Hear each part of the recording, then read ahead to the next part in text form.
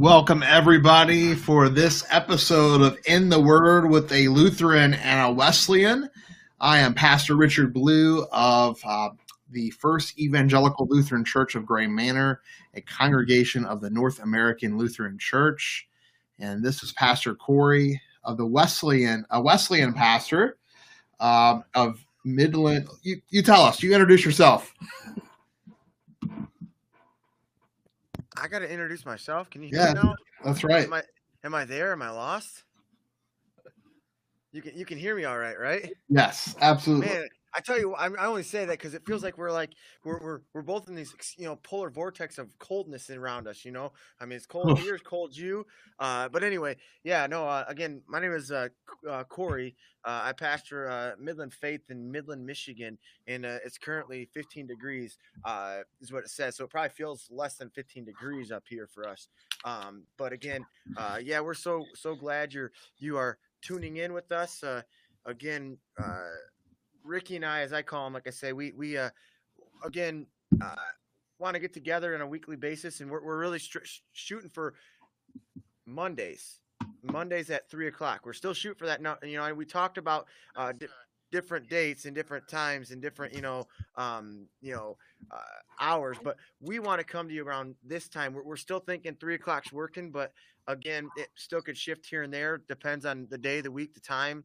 The hour, or if emergency happened, but we're here and we want to come to you. And before we get to the word, it says Genesis 9:8 through 17. We're actually going to look at Genesis 9:1 through 17. We've added a few verses in there. So want you, if you're following along, just to let you know.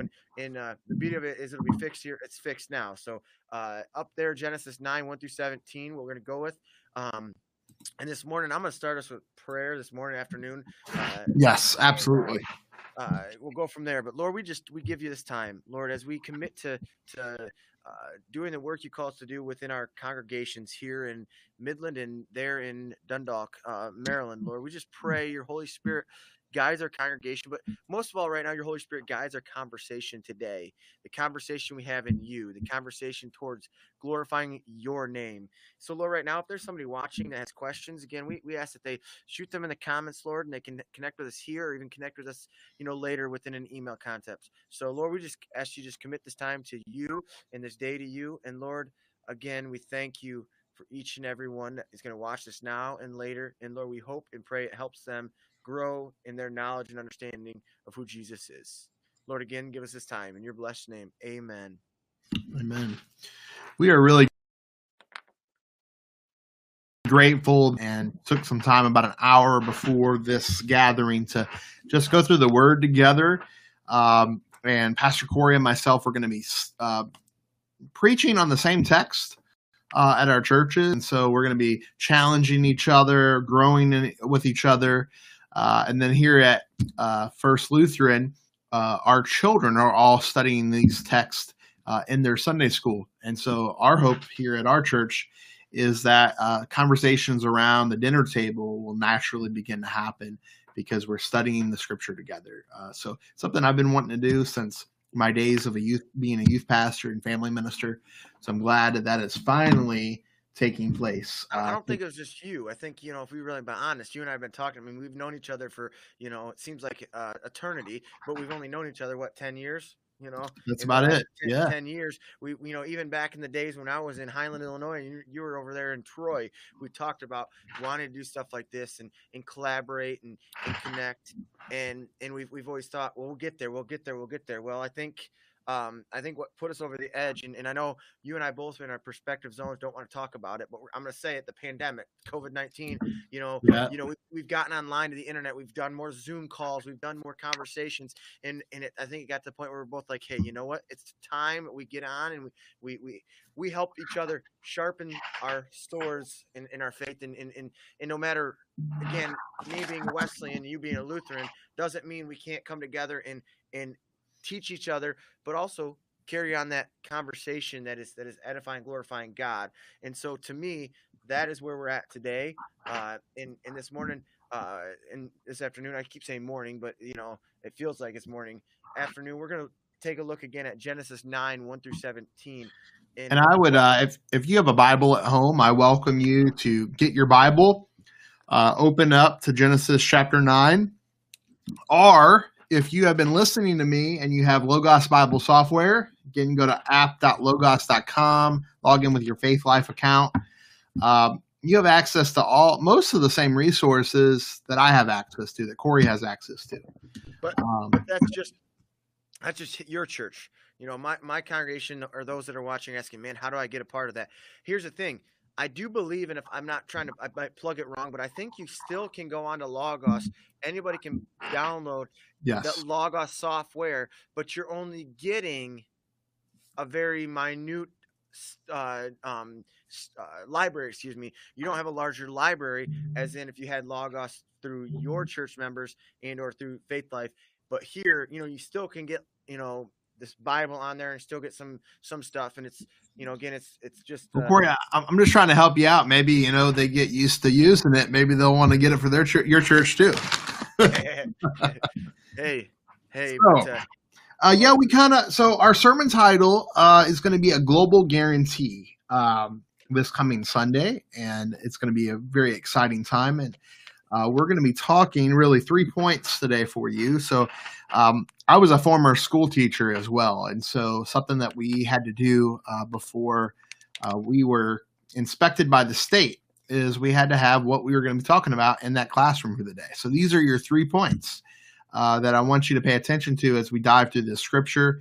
We're going to try not to chase too many rabbit holes, but if you guys have been following along, you know that we do. But our first 7 verses is that God blesses us. Then we're going to look at verses 18 through 13, where God makes a covenant with us. And then lastly, verses 14 through 17, that God is trustworthy. Can I get an amen? God is trustworthy. And so if you don't get anything out of this study other than you need to trust the good Lord,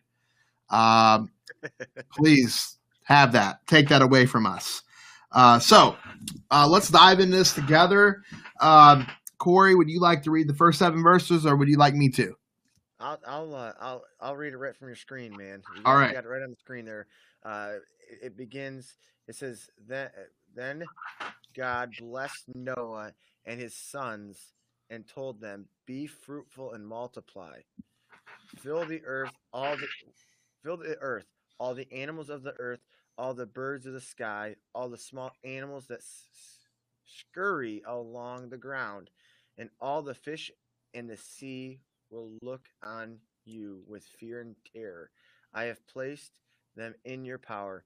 I have given them to you for food, just as I have given you grain and vegetables. But you must never eat any meat that still has the life blood in it. And I will require the blood of anyone who takes another person's life.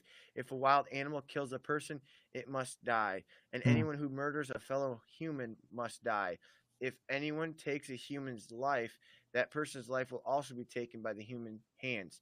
For God made human beings in his own image. Now be fruitful and multiply and repopulate the earth." So I'd like to let's point out a couple reasons why in our first point here that God blesses us. Man, there's my computer glitching out. All right. So God blesses us. And the first point here starts in the very first verse. And then we can talk about it. Then God blessed Noah and his sons and told them, "Be fruitful and multiply, fill the earth." And then he goes on to talk about how all of the animals, all the birds of the air, all the small animals that scurry along the ground, all the fish in the sea, will look upon you with fear and terror. Now, to me, that's where I want to focus on a little bit. I have placed them in your power. I have given them to you as food, just as I have given you grain and vegetables. All right. In these verses, we see that God gives dominance of human beings over everything else in the earth. Right. He gives us power. It says he gives us that they will be in fear and terror. So when Pastor Corey here goes out to the woods with his gun and shoots a deer, That is our God-given right. Now, I'm sorry if you're a vegan and you're tuning into this podcast. That's not the point today. The point here is what the scripture says. It's not about what we feel. So Corey has the right to go shoot Bambi if he wants to. No, don't shoot Bambi. No. But we were given authority and was put on the top of the food chain. That is the first blessing that I really see from this text today. You got underlined there with fear and terror, right? You got underlined there. Yep. Fear. Absolutely. Fear itself is an unpleasant emotion caused by the belief that someone or something is dangerous, likely to cause pain or threaten. That's the noun portion of it. But the verb side of it says be afraid of someone or something as likely to be dangerous, painful, or threatening. So that's fear, right? So fear is when them deer, like you're saying, when I'm hunting it, and I'm sitting in a blind, they better be fear and terror because I'm about to take them out now. But that's what fear is. But terror, then, terror is the extreme fear. So like you're talking about fear. The terror is to me is that step above it. Like while I'm fearing it, I'm like, oh, they're coming after me. But then I'm terroring, like I'm really fearing, like like you're saying. And then the noun of it is like I said, extreme. People fled in terror. Fear. Informal side of it is a person, especially a child, who causes trouble or annoyance, is what they say too. To me, that one, I want us to think about this. If you've ever combated a large animal out in the wild that could eat you alive, I want you to think about this verse. That in fact, gator? An alligator, a crocodile, a bear. Yeah. We went to the Science Center in North Florida a lot when we lived in Chiefland because it was free, and they had these giant mammoths and sloths, the giant sloth that was like 50 feet tall, but it wouldn't have harmed us because all it ate was vegetables. But the point here is that to think that God put me in charge as a human being over these massive animals, and in fact that I have the right to eat them if I want to. That is a blessing that God gives us. I mean, who doesn't love going to Texas Roadhouse? I do. I go there for the rolls, number one. But number two, I go to get a nice, juicy steak. So enough about steaks. I think we should go on to the next verses, unless you got some closing thoughts on these first couple of verses, Corey. I just, again, there's a lot jam-packed within that. And even you talk about the food, but right there, you got it in the green, be fruitful and multiply. So God's calling us to be fruitful and multiply, fill the earth. He's calling us to do so as well. So I think, to be, in that capacity. And I know you can go on, and that's not where we're heading within our messages, but it's interesting to also read that he talks about that humans need to take care of, like he says in there, and so we're going to get a comment. Somebody's going to argue about and later say something about that passage where he's talking about if a human takes a human, guess what happens to that human, And I think you bring up a current issue. And I get to be controversial. It's one of the things I love about my new denomination. I don't know about you, Corey. I have the freedom of the pulpit. And so when we talk about being fruitful and multiplying and filling the earth, I mean, this is a command by God that tells us that sexuality is something that should be embraced by God, that we should embrace as human beings, that God, in fact, gave it to us.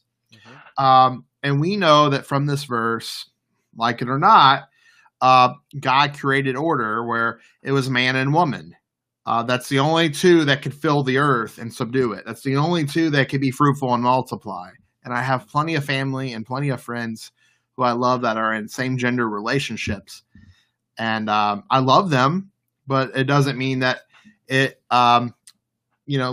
takes the scripture as God's example of what we are to be as human beings.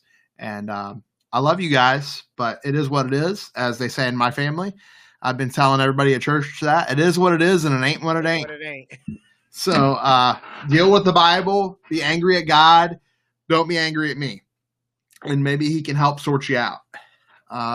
Yeah, keywords And, not be angry at me. and, When we're taking it from the word. But anyways, and what so was your second point there? We talked about filling the earth, I and said you had when a he tough. talks about if you take a human takes another verse 5 down there, and I will require the blood of anyone who takes another person's life. If a wild animal kills a person, it must die, and then anyone who murders a fellow human must die. If anyone takes a human's life, the person's life will also be taken by the human hands. So it's very, you're going to get people that are going to talk, left or right about this, conversation. Like that's not where we're going with the whole God blesses, Well, and I mean, we could definitely talk about that just briefly here. Now, I am pro life. I right. am for the unborn.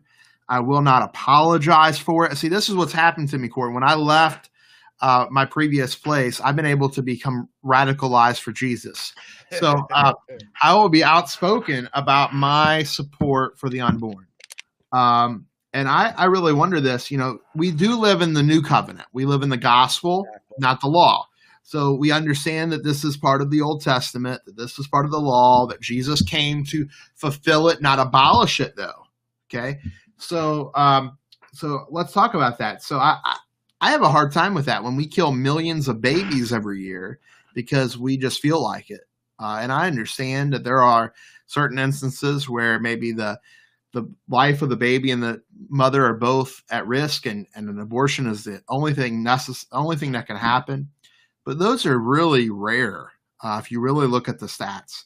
The majority is that people use it as a form of birth control, and I'm quite disgusted that our country will now be funding not just abortions here in the United States, but across the globe. We have refunded Planned Parenthood. I'm probably going to lose half of my friends on Facebook for saying these things, but that's okay. Uh, and I believe it's time to hold them responsible for the deaths of these young children. And in the same likeness, as a conservative, I have to say, where does that put my stance on the death penalty? Do I believe that in the new covenant that we should be taking the life of people that are, let's say, a murderer or a child molester? As a Southern boy, we would just take them out back and shoot them. But is that really what the gospel, the word of God says? And I'm pro-life all the way. So I think we have to really analyze, if I'm going to be pro-life, what does it mean both for the unborn and for these people on death row? And you do hear really bad stories of people that were given the death penalty that really didn't deserve it, or before laws were changed, or petty crimes, things like that. So I don't know. Where do you stand on all that, Corey? And where do you as a Wesleyan Christian stand on that? Where do I stand on that? I mean, I think I don't even think it has to be Wesleyan. I think in the terms of life, the sanctity of life, the life of a person, it's a very for in personal wise are saying that okay, the situations that take place of why we want to let go of a child or or abort a baby or you name it. I mean, to me, studies have shown that there's a heartbeat at the beginning of conception. There's movement. So to me, it's one of those situations where it saddens me to hear people go through that, and I understand there's people that will then say, but well, it's got to be between me or the baby, concept. You got to make that choice. Well, at that point, you got to know you're making the right. You can't ever tell a mother or a father when they're going through a situation they've got to make the right decision. Like there's so I think when it comes to that capacity, and I'll be honest, I've never really put it to thought on you know those that are committed crimes that should put them to death. To me, I always think that there's a better way we could do a lot of things societally wise, and I always ask myself, the bring back the WWJD, what would Jesus do? Really, what would Jesus do in a sense? Is he, is he really saying, again in the Old Testament, kill him? It's going to happen. Are we, or do we take it out of context? Are we only looking at the nugget of it, not looking at the big picture? The big picture might be somebody made a biggest mistake of their life, but so now they're marked for the rest of their life. I mean, you look at it in that way, they're either marked or either in some of the states that it's okay, that they put them to death. And to be truthful with you, I think I have a hard time when we say we're going to put anybody to death. I don't care if you're, personally, I don't care if you're who you are, because I think that, and this is an Americanized way. I think in America we've put so much in the way we do things that there's no way that that person that committed that crime can get out of jail and they can be reintroduced to society. I think if we do a better job of it, and that this is the side of the world, we could probably see a better change in people's life, in the way that they do things. But again, that's just internally me, and I don't get into these conversations much because, to me, we got to do what's right. We got to strive to be like Jesus. So I don't look at these to me and say, how do I view it? How do I look at it? What would Jesus do? In the midst of everything, what would he tell you? What would he tell me? How do we, I mean, that in the end of it all, and that to me, says, hey, you know, no, maybe it's not right. Maybe we really are.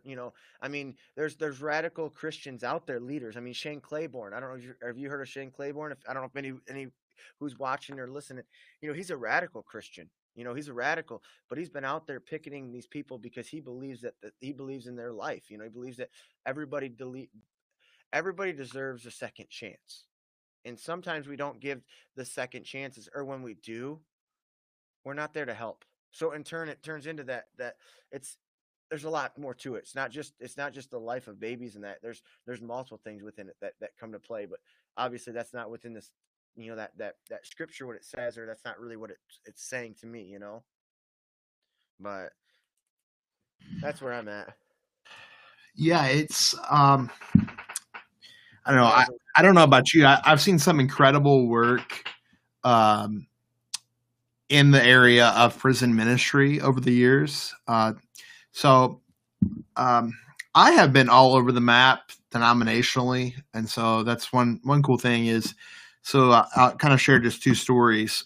One was the Southern Baptist Seminary in New Orleans started seminaries and prisons all across the southern United States. One of them in Angola. Angola is located near St. Francisville, Louisiana. It is death row in the middle of nowhere. And I've heard stories from my professors of these incredible men that murdered, that did some incredible crimes, that turned their life to Jesus and were ordained as Baptist pastors in the prison system. And they're doing incredible work for Jesus. The second one is the Episcopal Church of North Florida. There's only two conservative Orthodox dioceses in the Episcopal Church left, and that I know of, and that is North Florida and Central Florida. And the mission of the North Florida Diocese is to create churches throughout the prison system in North Florida and the Panhandle. And likewise, they're doing some incredible work with people, again, that are murderers. And if we, for an instance, I mean, think about it. If Paul would have been committed of murder, we wouldn't have the majority of the New Testament today.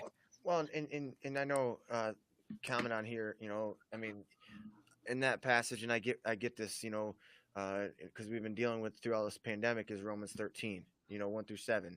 Let everyone be subjected to the governing authorities for, establishment, God, consequently, whoever rebels against the authorities or rebelling against who. I solely agree. It's Ashley Startler. I can't say Adler. That's my sister. Adler. So anyway, Ashley's got. I mean, she makes common, sense there of saying that that's true. I'm just saying I think that sometimes, mine is more of the governing wise. Is we take too much. I mean, I don't want to be political here. That's not what I'm trying to say. But we let a lot of politicalness into that situation. I'm not saying that is, because, is actually correct. And I know she put a Kairos, prisonministries.org. Is that what you're talking about? Kairos. No, that's Kairos, yeah. That's kind of an ecumenical group. A lot of Methodists are involved in it. United Methodist. And they do some incredible work as well in Angola. And I like what she said here. Babies have not sinned, and criminals have willingly sinned against God. That makes perfect sense on sin. And that's where to me the beauty of it too. And I don't want to, not the beauty, that's the wrong way to say it. But anybody that takes a baby's life, no matter what, that baby has not sinned. Guess where that baby's at? You know, so My fear is that babies today that people don't even think about killing babies. I mean, it's just become a normal thing. And again, that's where we live at in society. We live in what we call post-modernity, where our morals are what we think are right and wrong, and not what God thinks are right or wrong. So let's continue to walk through this passage. Interesting that you can see comments because I don't see anything on my feed. It's on your church page. Your church is one that's out there. So I'm gonna have to. I will log into on my phone as well.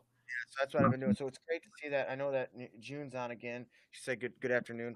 Again, so thanks Ashley for that those comments, questions, and that's what we're here for. We're not here to think that Ricky and I are the end all be all, and you better listen to us. And we're absolutely not. We're just two pastors, two leaders, just walking alongside, doing life together. And so again, thanks Ashley. I know I said your last name wrong, so Ricky will yell at me later. So or you can tell Ricky to yell at me for you. But anyway, everybody says my last name wrong all the time too. So let's are we on, where are we at? We're verse 8, and we chase the rabbit trail a little bit. Hey, but it's within our text that we're looking at, so we're just chasing it with the rabbit. Absolutely. All right. Are we on verse 8 now? Where'd we stop? Verse 8. You're good. Okay, good. Then God told Noah and his sons, I hereby confirm my covenant with you and your descendants, and with all the animals that were on the boat with you, the birds, the livestock, and all the wild animals, every living creature on earth. Yes, I am confirming my covenant with you. Never again will floodwaters kill all living creatures. Never again will the floodwaters destroy the earth. And then God said, I'm giving you a sign of my covenant with you and with all living creatures of all generations to come. I have placed my rainbow in the clouds. It is the sign of my covenant with you and all the earth. And when I send the clouds over the earth, the rainbow will appear in the clouds. And I don't want to fast forward too much until our next point, because we're in this. Our second point here is God makes a covenant with us. God makes a covenant with us. And this is an old term, which is simply, and maybe Corey can talk a little bit because I know he looked it up earlier, but it's a legal contract. When we make a covenant with somebody, we are in a legal contract. And in the life of the church, then it kind of goes into both realms, where it's both a legal contract with people, and it's also a spiritual contract, that we're spiritually accountable with each other. And so here at our church, at the beginning of the year, we had a worship service in which we signed a covenant verbally with each other that we would hold each other up. And in our church, we also have what we call a constitution and bylaws, which is kind of the legal side. But if you noticed at the beginning of our constitution as a congregation, it's all about what we believe spiritually. We believe in God the Father, Son, and Holy Spirit. We believe in Jesus Christ. We believe in the Apostles, the Athanasian Creed, the Nicene Creed. We have a section on the characteristics of leaders, and so that's the standards in which we hold our church council members to. There's some really good stuff in there. Expectations of leaders is what it's titled, and so that's what a covenant is. It's this legal and spiritual contract between two parties, and in some cases, the body of Christ in a particular congregation. What do you think, Corey? So yeah, again, a covenant, it's an agreement. It's also an agreement. Yeah, like you said, it's agreed by lease to deed or other legal contract document. As a Wesleyan church, we get a lot of ours from our articles of religion. The faith in Trinity, the Father, the Son, the Holy Spirit. The sufficiency and the fullness of authority of the Holy Scripture of salvation, God's purpose of humanity, marriage and family, personal choices. We've got articles of religion. We've also got our beliefs and our core values as a denomination, and then as a church, which is kind of right behind me over there, that you can see behind my left shoulder, is our church's vision and mission statement. What are we here for? What are we to do? It's to help people know, grow, and go. And then we as a church too, for our bylaws and such, we've got what's called the Book of Discipline, or the Wesleyan Discipline, and that spells out all of how we have to adhere to the governing authorities of the church and the body, and the leadership, and the heads of each, all. I mean, so within the concept, I think we look at covenant, and then as a church, we also typically, once a year, you do they call it a membership renewal. And I know it can be controversial depending on who you talk to, how they say it, and what it is. And we sign it saying, hey, we want to be a member. We're covenant. We agree to the terms of what the Wesleyan churches, to what our local church is doing. But again, what we have too in our local church, we have what's called standing rules. We have policies and procedures. Our standing rules are such as, when it comes to how our board meetings, which are called LBAs, which is local board administration, and then we've got vice chair, and so like the leadership standpoint. So that's kind of the nutshell for us. So when we come in as a leader, you even kind of covet, as a leader, there's a board, like we have like a job description in a sense as a board member. What your job description as a board member is to uphold to the Wesleyan Church, to to XYZ, and to give, be a tither, give, pray, be in prayer for the church, discipleship. I mean, you name it. So because as a biggest covenant for us as believers, I think too, when we covet, we sign the dotted line saying, in a nutshell, we are going to go reach people for Jesus. Absolutely. When we look at the aspect of this contract to me says, once I've accepted Jesus, I gotta go reach people for Jesus. I have to do the work that God's calling me to do, and whatever. And that's why I'm saying that agreement, portion of that is what I keen more that the covenant is an agreement that I'm going to do what God's calling me, commanding me to do. I like in this text here, and I think you actually pointed it out to me earlier, is the phrase "every living creature" repeated continuously throughout the text. That he not only covenants with us human beings, but he covenants with the animals. He covenants with everything on the earth. And it goes back to that saying, if you will be my people, I will be your God. And that's a repeated theme throughout the entire Old Testament, even here in the 9th chapter of Genesis. And he says that he will give us a rainbow. In verse 13, I have placed my rainbow in the clouds, and as a sign of my covenant with you and all the earth. So God, what he likes to do is this rainbow. It's a seal of what God has done and is doing. He's not going to flood the earth again. There are some times that I wonder, maybe we just need a little flood, but that's a little dark, right? So, but the point is, I wonder, what's it going to take next for God to really cast judgment on this land that we live in? But God places a sign and a seal. And I remember I worked at a Presbyterian church, and Reverend Harry Brown was his name. And I remember sitting down at dinner with him at youth group, and we were talking about baptism. And I said, what's the Presbyterian understanding of baptism? Because I was a Methodist at the time. He says it's a sign and seal of what God is doing, what God promised to do, and what God is doing through this child. And I really love that language of this new covenant that God makes with us. And so, again, we as Christians, we live in the new covenant with God. We don't have all of these requirements that are listed in the Old Testament. It's pretty simple. We get off easy. Believe in Jesus with your whole heart. Accept that you're a sinner in need of Christ. What do you think? On where you're at there with the rainbow? Yeah. What do you think about this whole covenant with the rainbow, the seal of God's work in the world? Well, you got to think that a rainbow is colorful, it's beautiful, So, we see that in Genesis 6 and 9, as we're here, and we see that obviously, again, 5 through 12, in this passage, you know, he brings her rain, you know, I think he did so in that context because of the evil that was going on, you know. So he said, "Hey, I'm gonna take this evil away."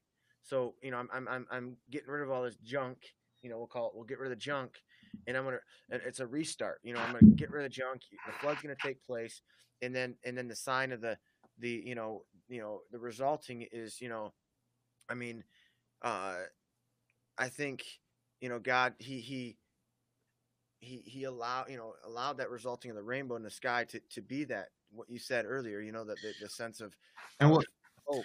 and what I really dislike personally is that this sign from God. Corey's going to say, "Man, you are just so political these days."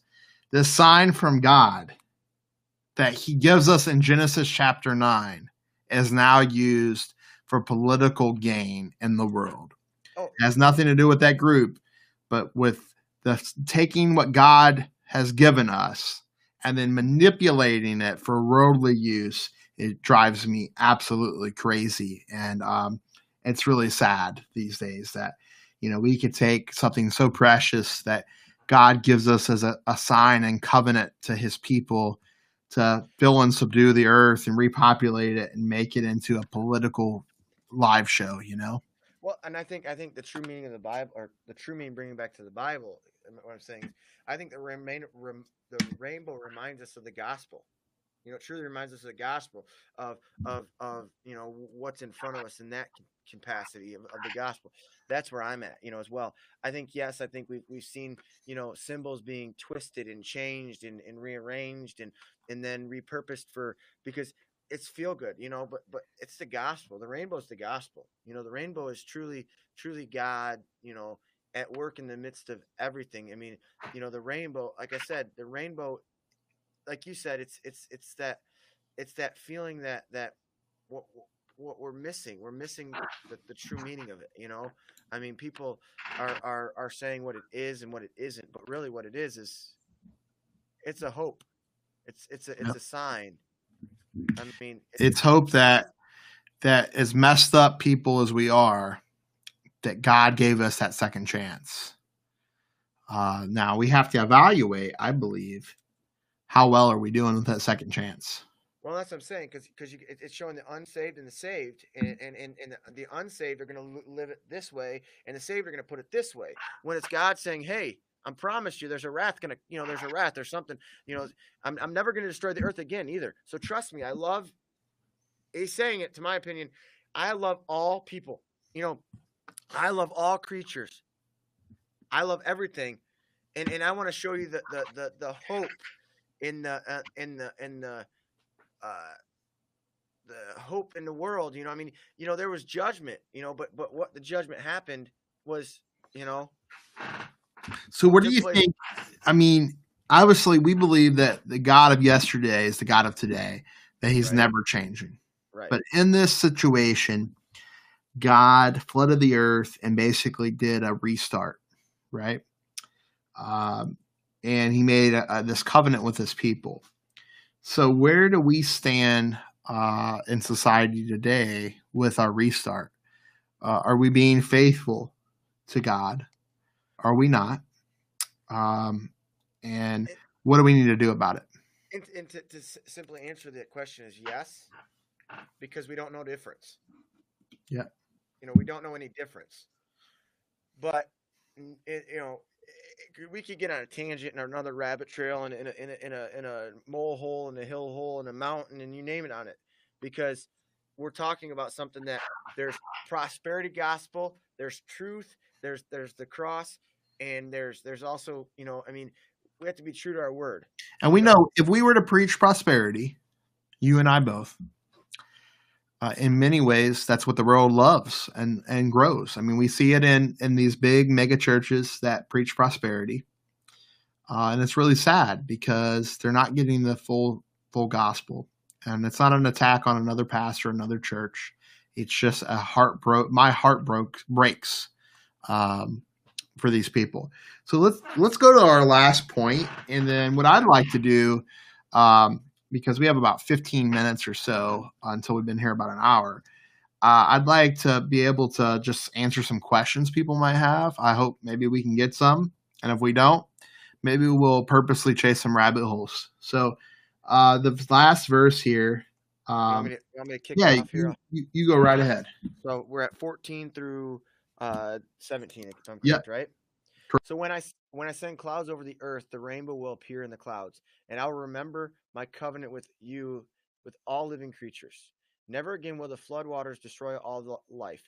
When I see that the rainbow in the clouds, I will remember the eternal covenant between God and every living creature on earth. Then God said to Noah, "Yes, the rainbow is a sign of a covenant, and I am confirming with all the creatures on earth." So we're looking at right there. I mean, the end all of it here. I mean, and I could wrap it up and say this is what I think.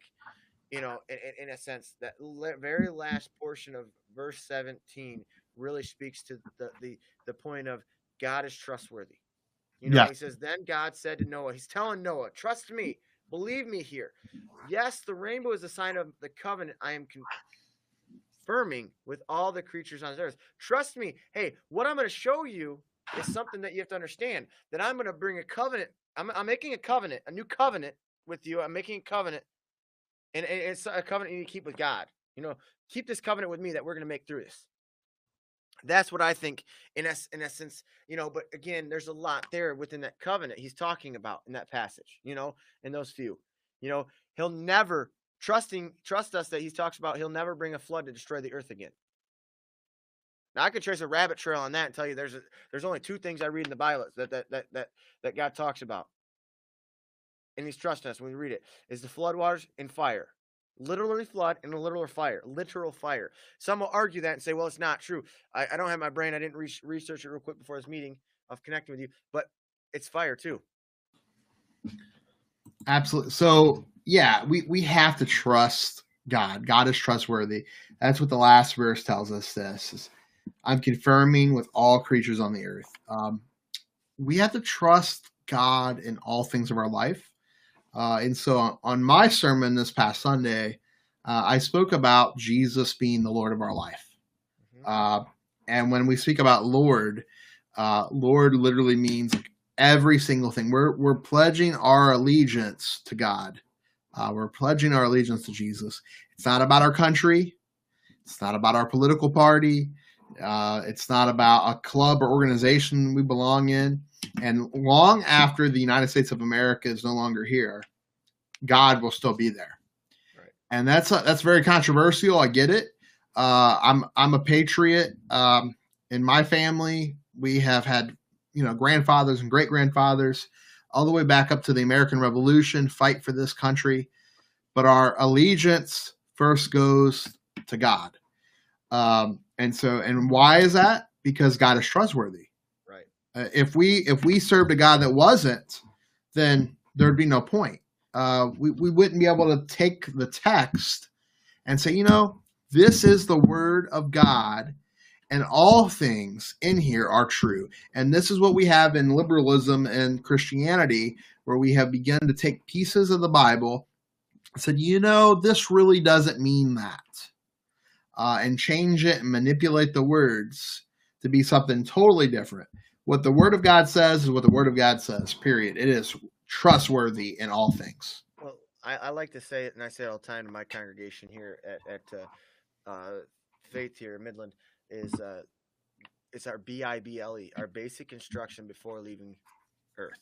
If we're not looking at our Bible as that guidebook in that way, I'm not saying it's a guidebook as in like you don't have to live into that, but it's literally, when I look at the Bible, it's literally guiding me step by step how to live my life. Absolutely. I'm not saying, a guidebook that I just got to look at and say, oh, that fits my niche, so I'm going to say that this way, and it's like we've been talking the last few weeks here is Winning the Day. It's actually Mark Batterson's book. It's how to have 7 spiritual habits and to move forward. And a lot what I'm talking about for us is even in this trusting. When I say trustworthy, we have to trust that the text is what it says. We have to trust that's what God was saying, because we can get on that mode if we're saying, well, I trust God here, but he never really elaborates in this way or that way. Well, or we get on rabbit holes with people about scripture or the gospels because Matthew, Mark, Luke, and John all write it in different ways, and it's we argue, and I mean, I would even question you. I would question the world today, in that less and less people are reading scripture. right. They come to Sunday morning, they hear the preacher proclaim the word from the pulpit. They might hear a couple verses within the sermon, or in our church, we read an Old Testament, a Psalm, a New Testament, and the Gospel every single Sunday. How many people are actually hearing it? I don't know. I hope 99.99% are. But the point here is people don't even argue about what the scripture says. What they just do is whatever their view is, that's their view, regardless if it's scriptural or not. Which that's hard to see it, and I think I've said it on here. I've said it before and to others. I used to take in this thing right here, which is a good old Wesley Study Bible, Common English. That's for right. me, when I use this, I use it. It's here on my desk in my office. But what I see happening a lot of times is this gets tossed aside. This isn't used. I don't know about you. I mean, you got a lot more biblical education than I do because you went through seminary or the cemetery, and then you're going to get your doctorate, and you're just talking to a gentleman that's just got his undergrad in youth ministry and Bible. But this right here, for 4 years of my schooling, became a textbook. 4 years was a textbook. What I did in those 4 years was utilize a textbook. My first year on youth ministry as a youth pastor, I dreaded opening up my Bible. I won't. I'm admitting it now. I'm admitting it now. I admit it before, and I've said it to you, but I didn't utilize this the right way because for years it's okay. I'm taking a Gospels and Acts course. I'm taking an apologetics course or a course on the Pentateuch or homiletics or expository, preaching. Whatever. A class on Romans, John, you name it, and that's all I did. That's why I got to get you in seminary, because then you get to do fun classes. Oh, is that what seminary does to you? More application of things, like yeah. So what I've learned to utilize this now no longer as a textbook, but as my life. Like I say, my basic instructions, and I love it, man. I love it. And here's the thing: when we're trusting, I think the problem we're facing when we're not trusting, we're not trustworthy in what God has in store for us. We're all going to keep walking down a path that is I love Jesus. Jesus loves me. But are you truly saying, is it lip talking? Because this world does so good at allowing us to lip talk that when we get together, I can't even carry a conversation about the Bible. I mean, I love that about you and I. We can disagree to agree till we're blue, but because of this, that's where we're founded in, and foundation is right here. So we can't miss this foundation, the trustworthy foundation in this book. And we have to, as the church, the Christian church, be the example. Right. So this is my soapbox. And I said it on Sunday, so I won't get in that much trouble for it. So my home pastor used to say to us all the time, and I know I told you on the phone this week as well, if you always do what you always done, you always get what you always got, right? It's kind of the country version of the definition of insanity. Right. Doing the same thing over and over again, expecting different results. And so I believe in the church we hear this common phrase. Well, we've never done it that way before. Right? So when we say that, are we trusting God? Right. Are we trusting him? Are we leaning on our own understanding? Now, I can tell you, I'm not perfect. I will not claim that I speak for God.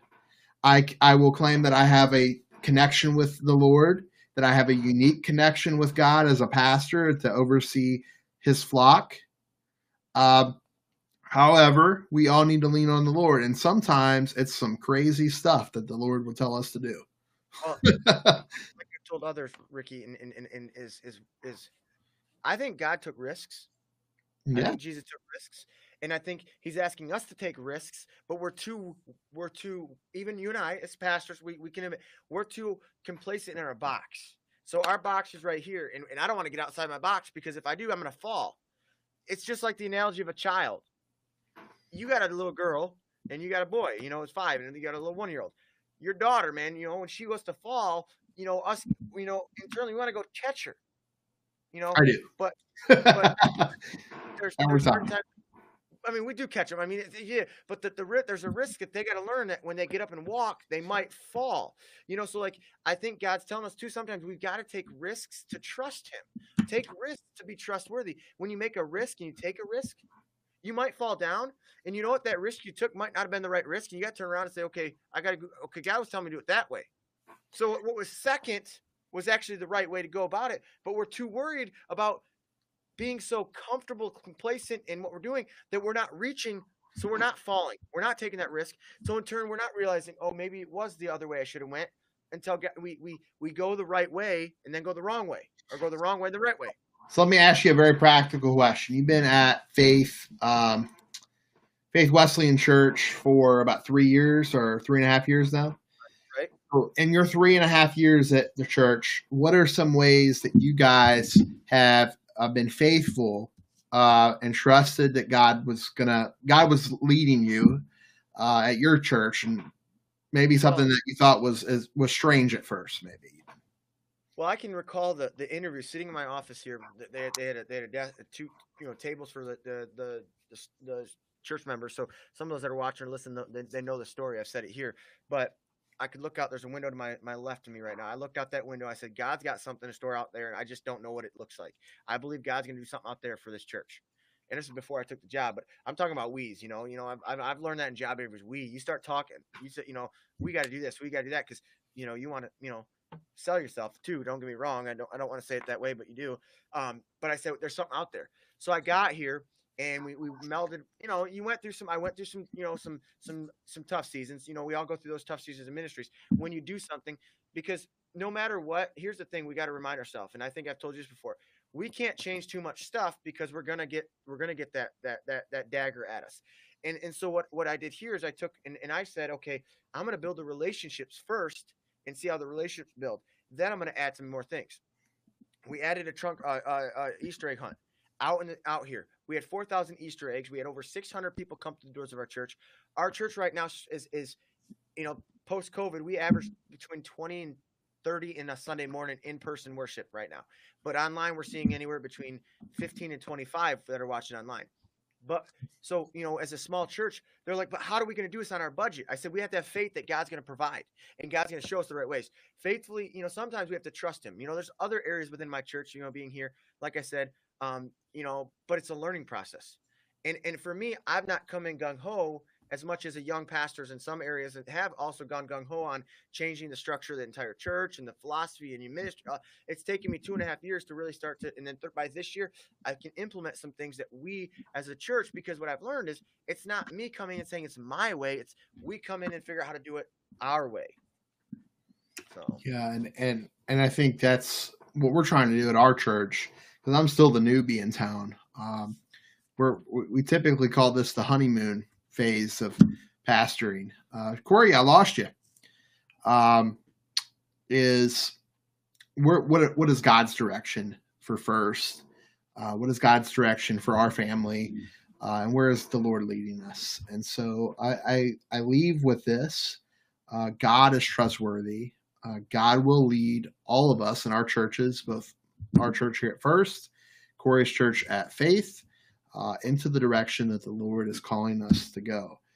So remember, the Lord is calling us to a global covenant, that He has called us in the covenant, all creatures on the earth. We have been given a global guaranteed by the Lord that if we will be His people, He will be our God.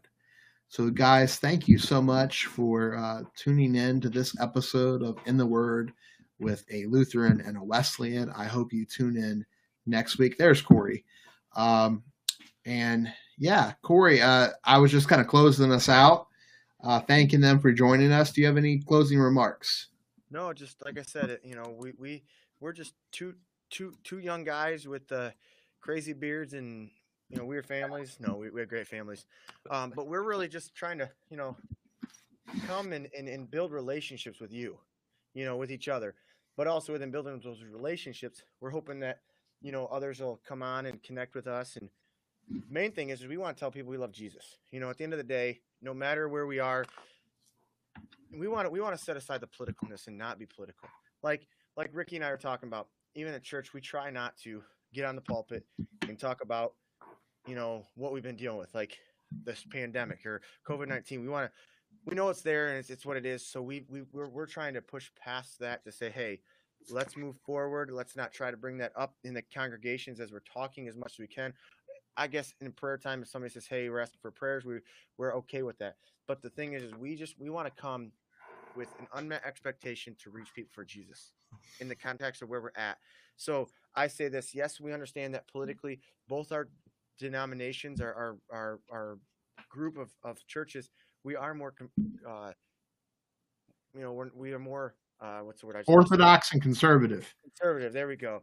More conservative in what we do, but doesn't mean, and that's the thing we want you guys to know, doesn't mean God doesn't call us to love you, love that person. So if you're looking for churches in the community that, of Midland, Michigan or Dundalk, I really would say, to me, to put a plug into it is reach out to Richard and Ricky and go to First Lutheran Gray Manor there in Dundalk. If you're in that Maryland area and you're seeking and looking for a church family to call home, please do. And then if you're in the Midland area, we'd love for you to be a part of Midland Faith. I mean, again, I know Ricky, he's got a church services is at 8:15, right? 8:15 and 11 o'clock. 11 o'clock, and mine's at here at Faith is at 10:30 a.m. And I'm telling you, we don't just want you to watch online. We really would love to see you in person, at our churches.